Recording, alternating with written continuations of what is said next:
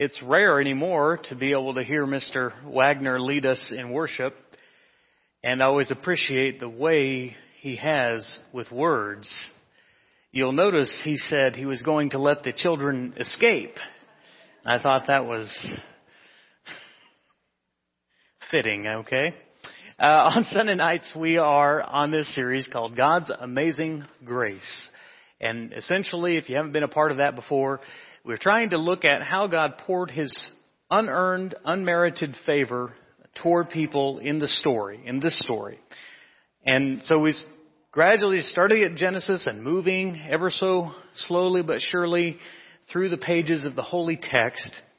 And tonight we're coming to the story of a woman who had a very difficult problem.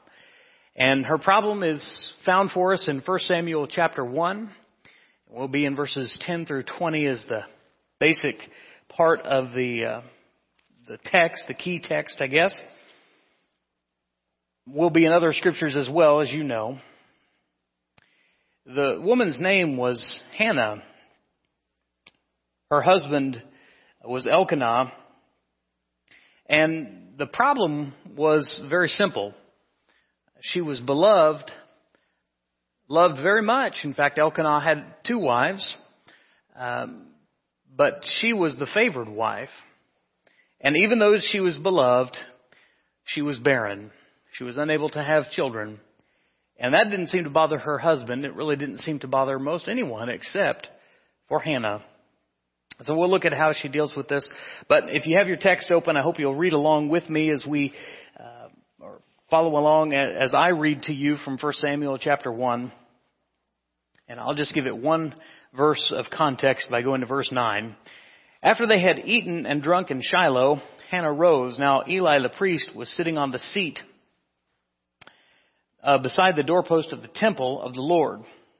She was deeply distressed and prayed to the Lord and wept bitterly.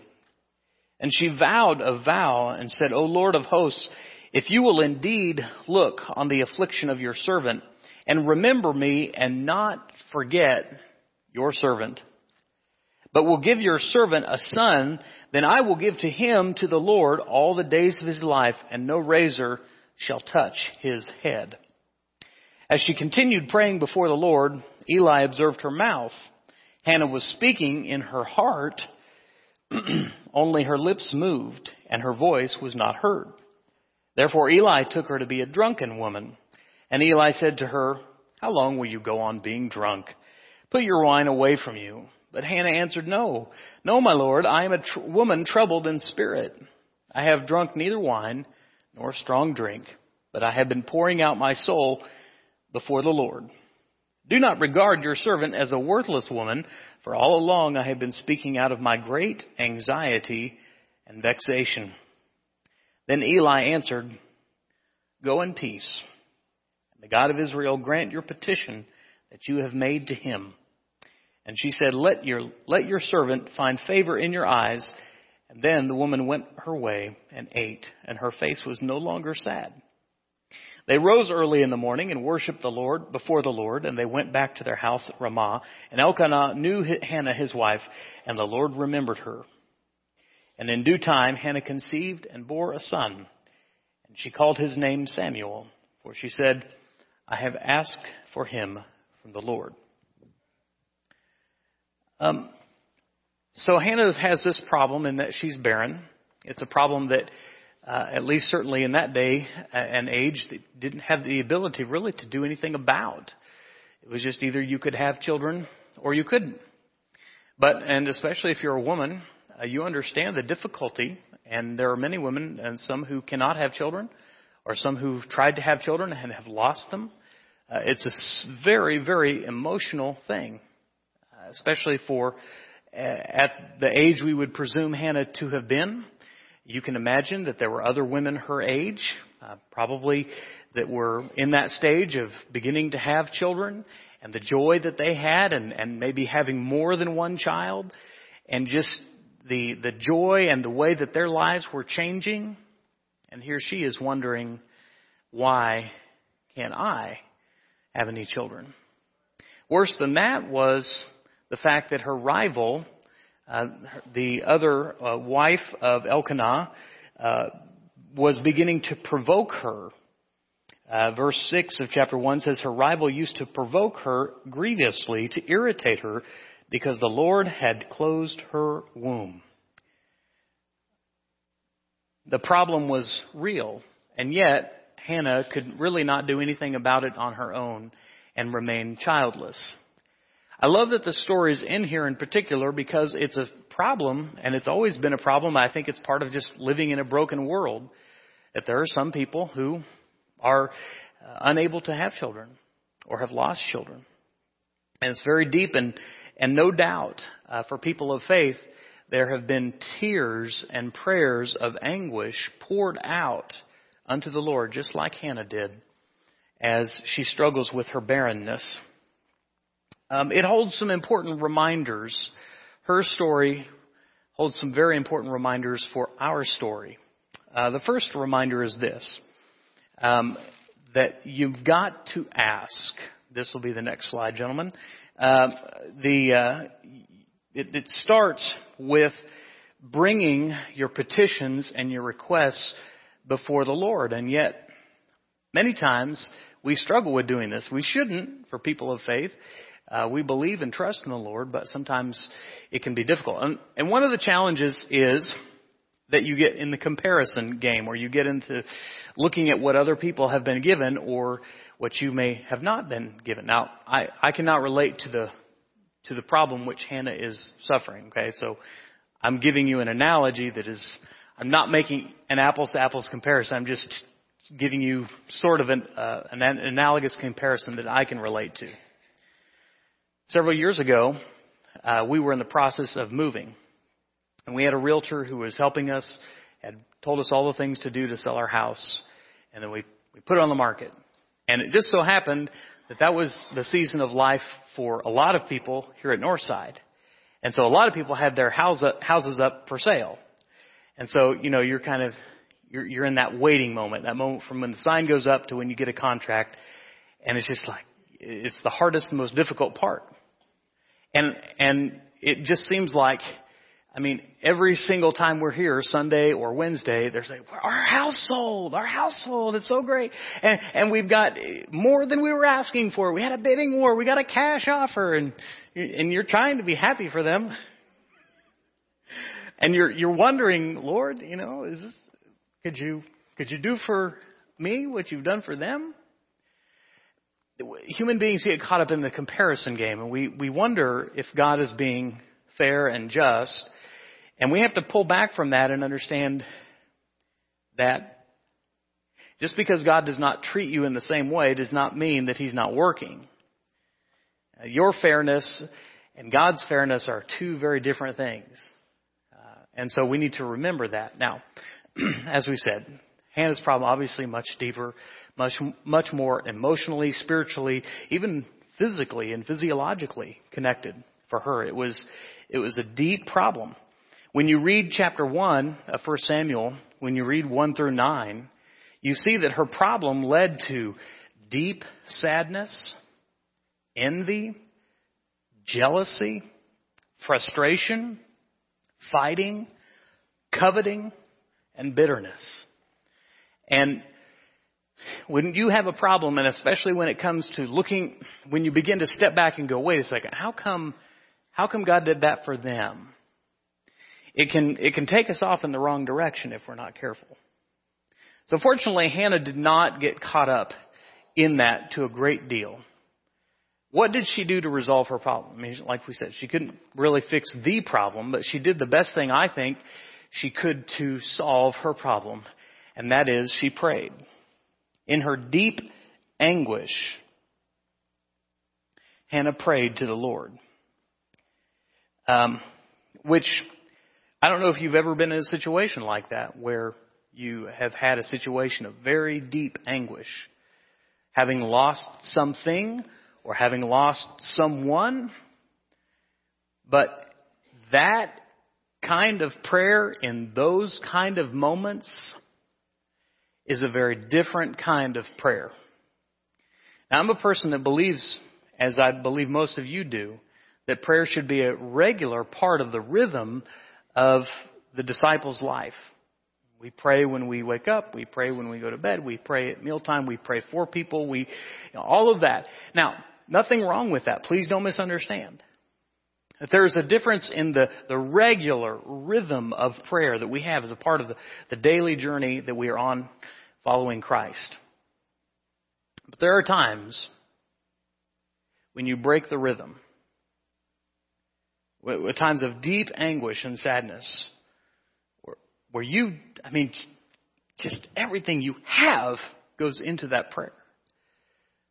It's not about even all thinking about all the things you should pray, and it's just a total pouring out of the heart and of self, and entrusting that to your Father. I've seen some times like that here at Northside, where we've prayed as a congregation in a way. We've asked and we've poured out. And it's not the normal, opening prayer or Lord's Supper prayer or the closing prayer. And nothing wrong with those times. We should have those times. But there are other times when we, and I say that sometimes collectively, have someone in the family that we just need to pour ourselves out. We prayed for the Block family, and we prayed for the Oakley family. We prayed for many families. We pour ourselves into that prayer. And this is one of those times when Hannah is. Now, she's learning in that moment this very basic principle of prayer. Number one, you've got to ask. I know it's not in 1 Samuel. But turn to the verse that probably know I'm going to, Matthew chapter 7.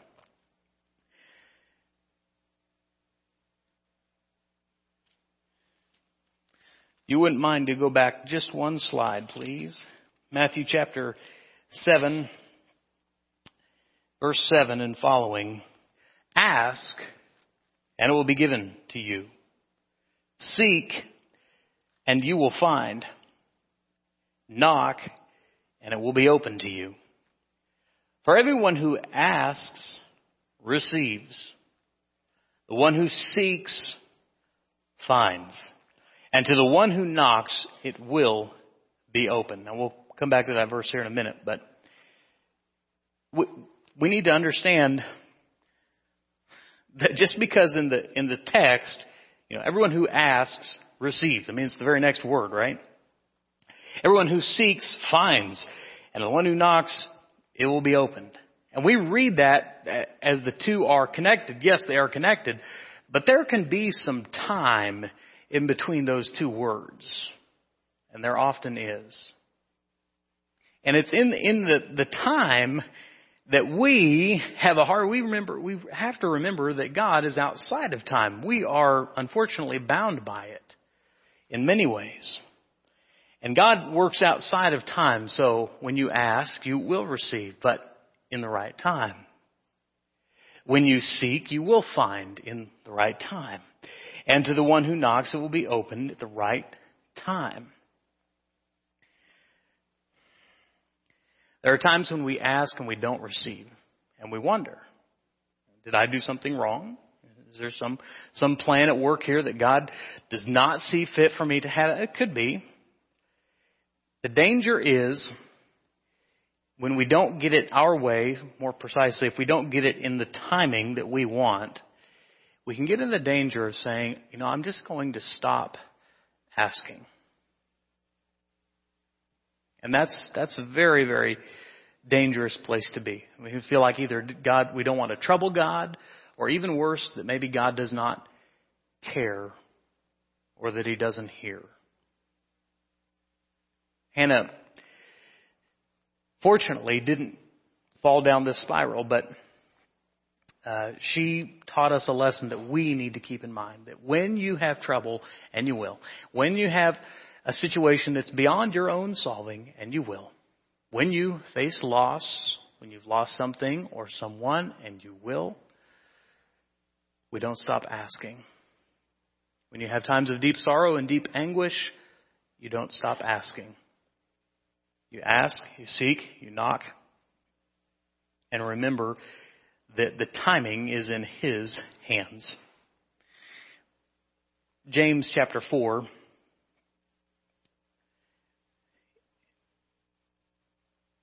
Verses 2 and 3.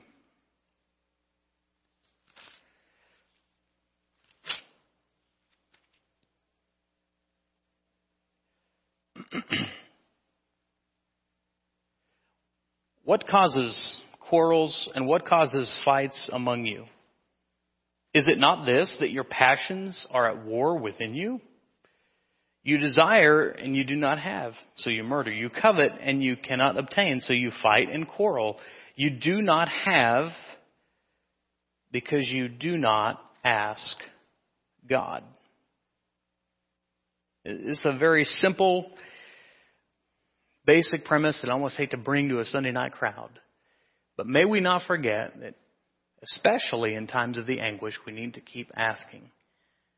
That's where receiving begins, is in the asking.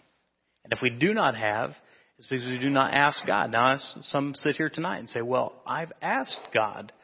I've asked God in every way that I know to ask God, and I still don't have. And to that I answer, we wait and we trust. And this is the second point here. Asking is hard because asking requires humility.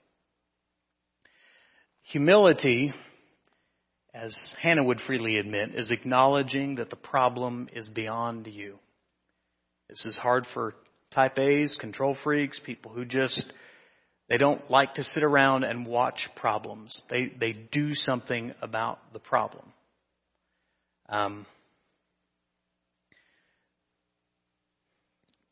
If I'm going on a walking path and I see a piece of trash, it makes me a little mad that some jerk threw that out the window, and their attitude essentially was, well, somebody else will fix it. But I'll fix it because I don't like to be a person who sees a problem without doing something about it. And that's fine. But there are some problems that I believe God gives us that He puts beyond our ability to rectify, to ameliorate, to make better, to make whole, and to fix on our own. We need those problems because they give us a great understanding of who we are and who we are not, and what our limitations are and what God's are not. Now, we do have to ask humbly, with humility. That's very important. But let me pause to say that I do not believe that asking humbly means asking little of God.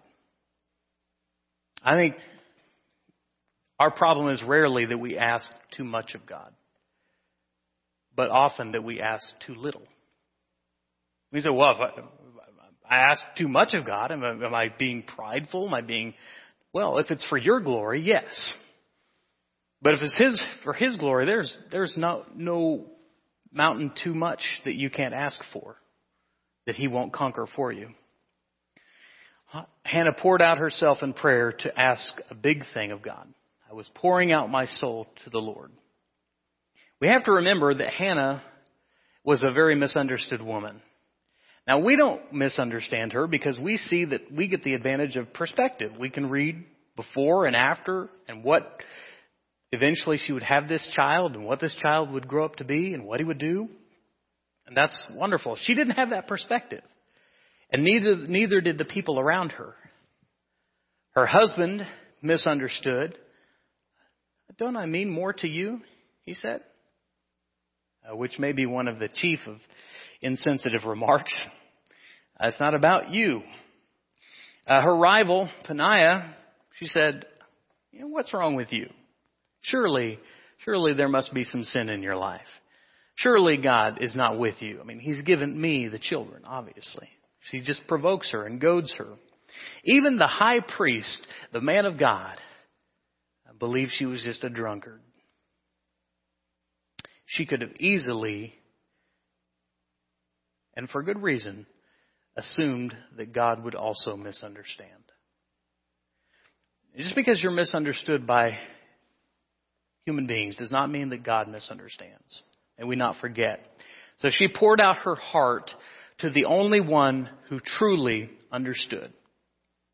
The depth of her anguish and her sadness, her sorrow, the lack that she had every time she saw another woman her age with a young child. God understood that. He felt that. And he had something better in mind. And she had,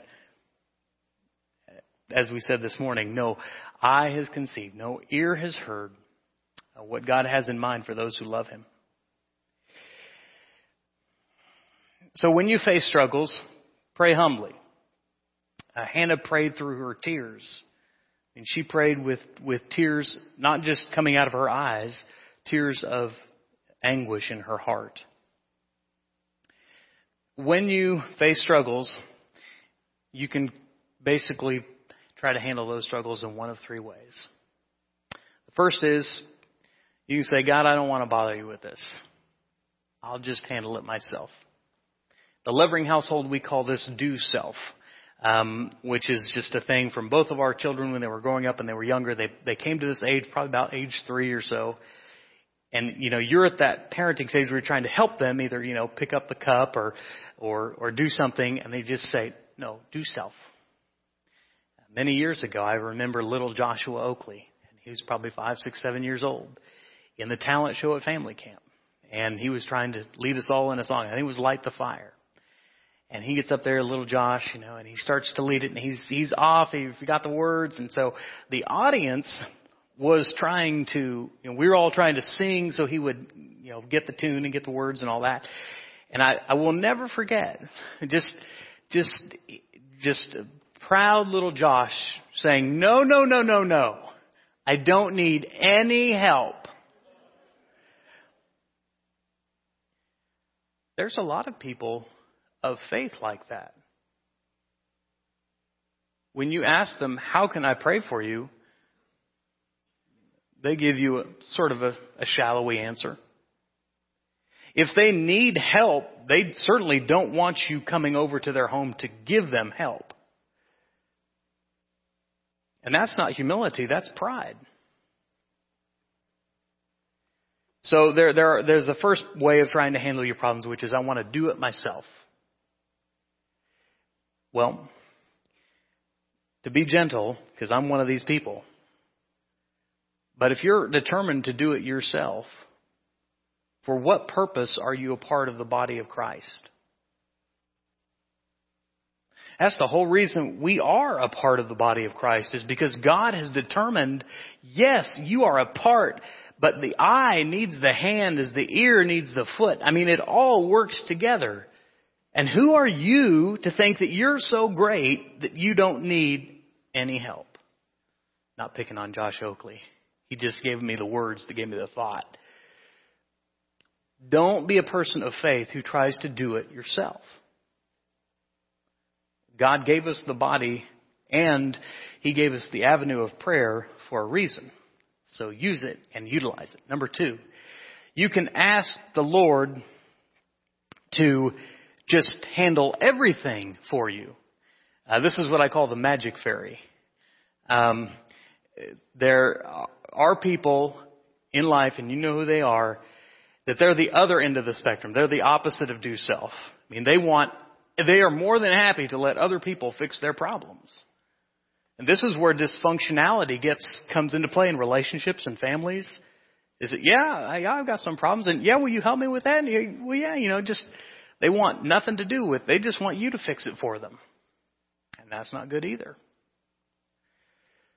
So between do self and the magic fairy, where you just say, hey God, I got this problem, and then you just go on your merry way and expect God to do it all, I think there's a balanced view, and this is the third option.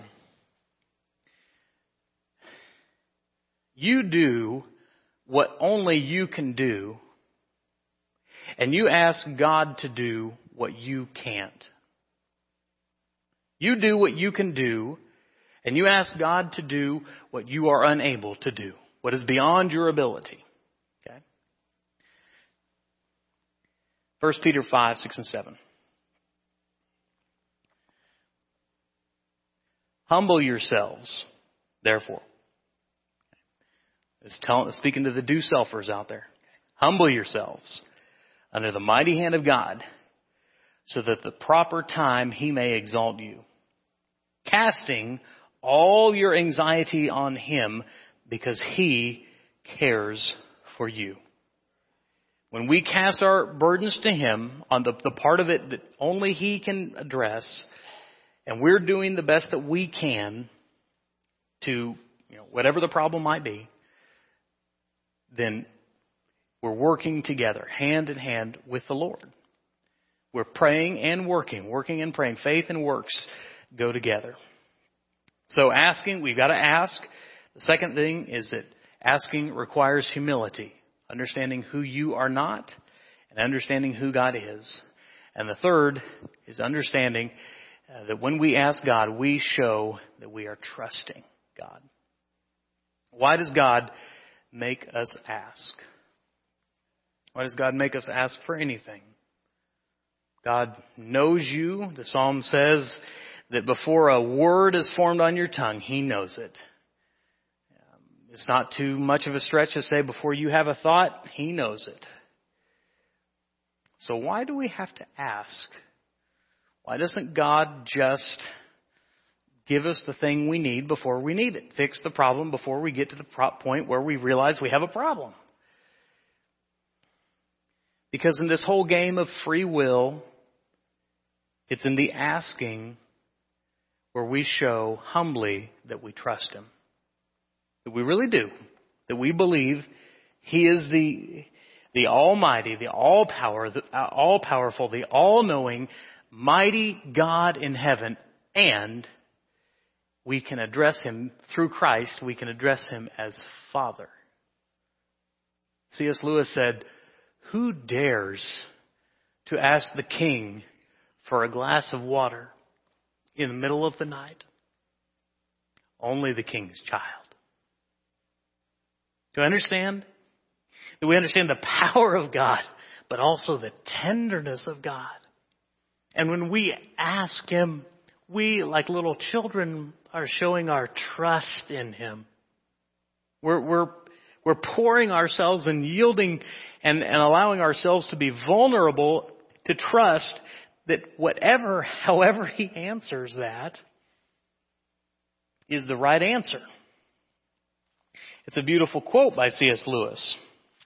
I don't remember if C.S. Lewis had any children or not, but I have been on the side of that where my wonderful, kind children have asked me for 14 cups of water. And I don't doubt that they're thirsty, but at some point I say, "No, you don't need any more water. It's time for you to rest." You see? I gave them an answer different on the fourth cup of water than I did on the first. They asked me because they trusted me. And they trusted both answers. The yes, here's the cup of water. And on the fourth one, no, that's enough water. Go to sleep before I put you to sleep. Now, go back to Matthew chapter 7. Remember, for everyone who asks receives. The one who seeks finds. To the one who knocks it will be opened. Verse 9, this is why we ask Him. Or which of you, if his son asks him for bread, will give him a stone?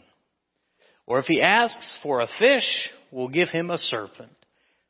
If you then, who are evil, know how to give good gifts to your children, how much more will your Father, who is in heaven, give good things to those who ask Him?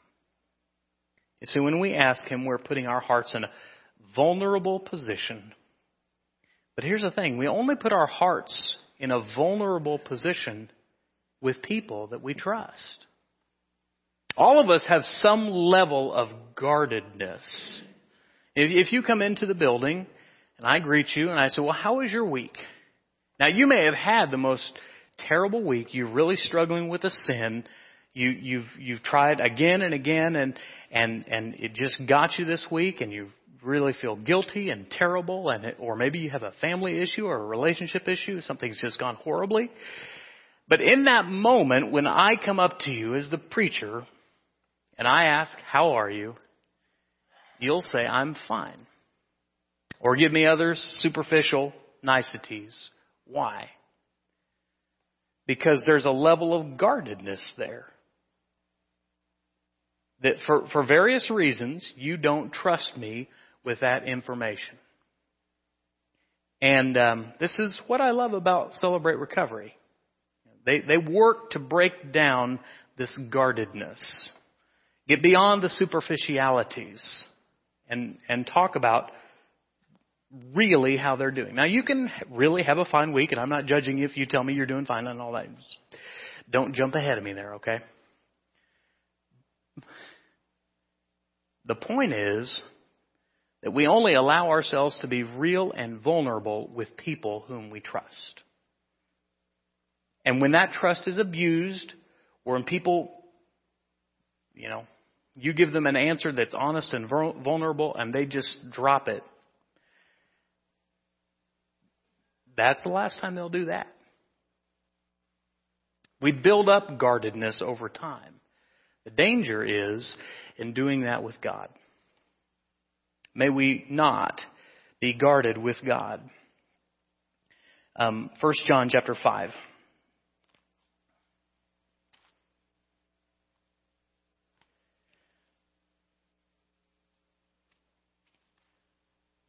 Verses 14 and 15. This is the confidence we have toward Him, that if we ask anything according to His will, He hears us. And we know that He hears us in whatever we ask. And we know that we have the requests that we have asked of Him. When we trust Him with our asks, we must also trust Him with His answers.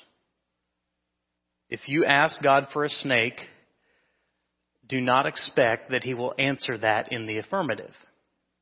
God wants to give you only what will be a blessing to you.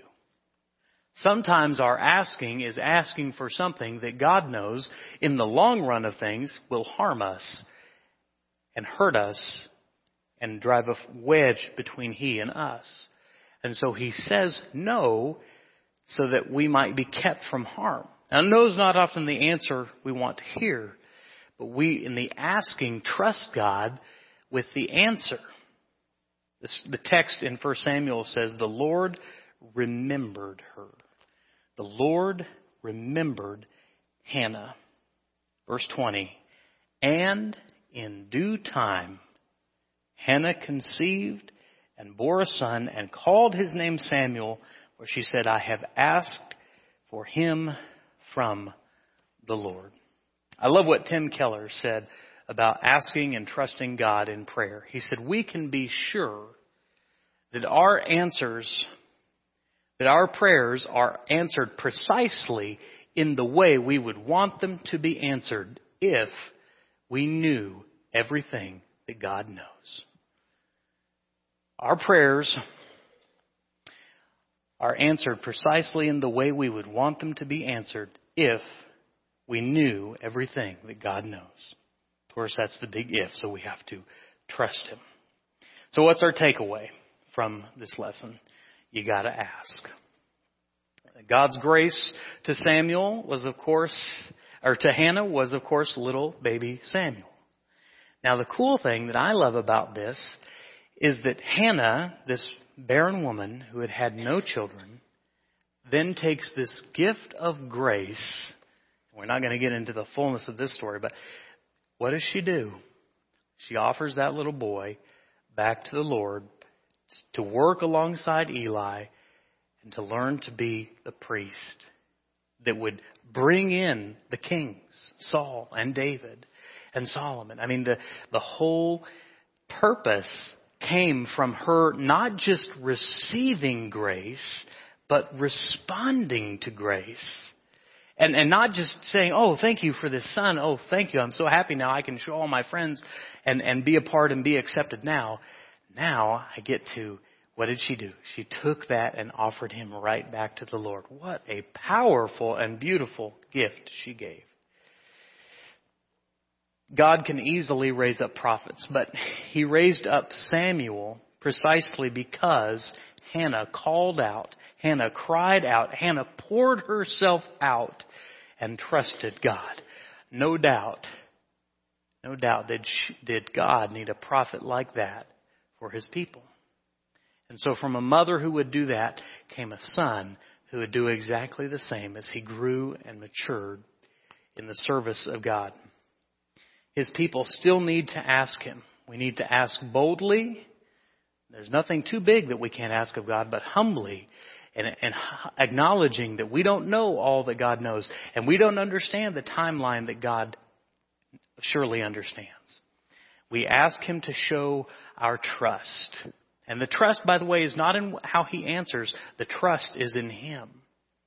When we as children of God ask of God, we show our trust in him regardless of the answer.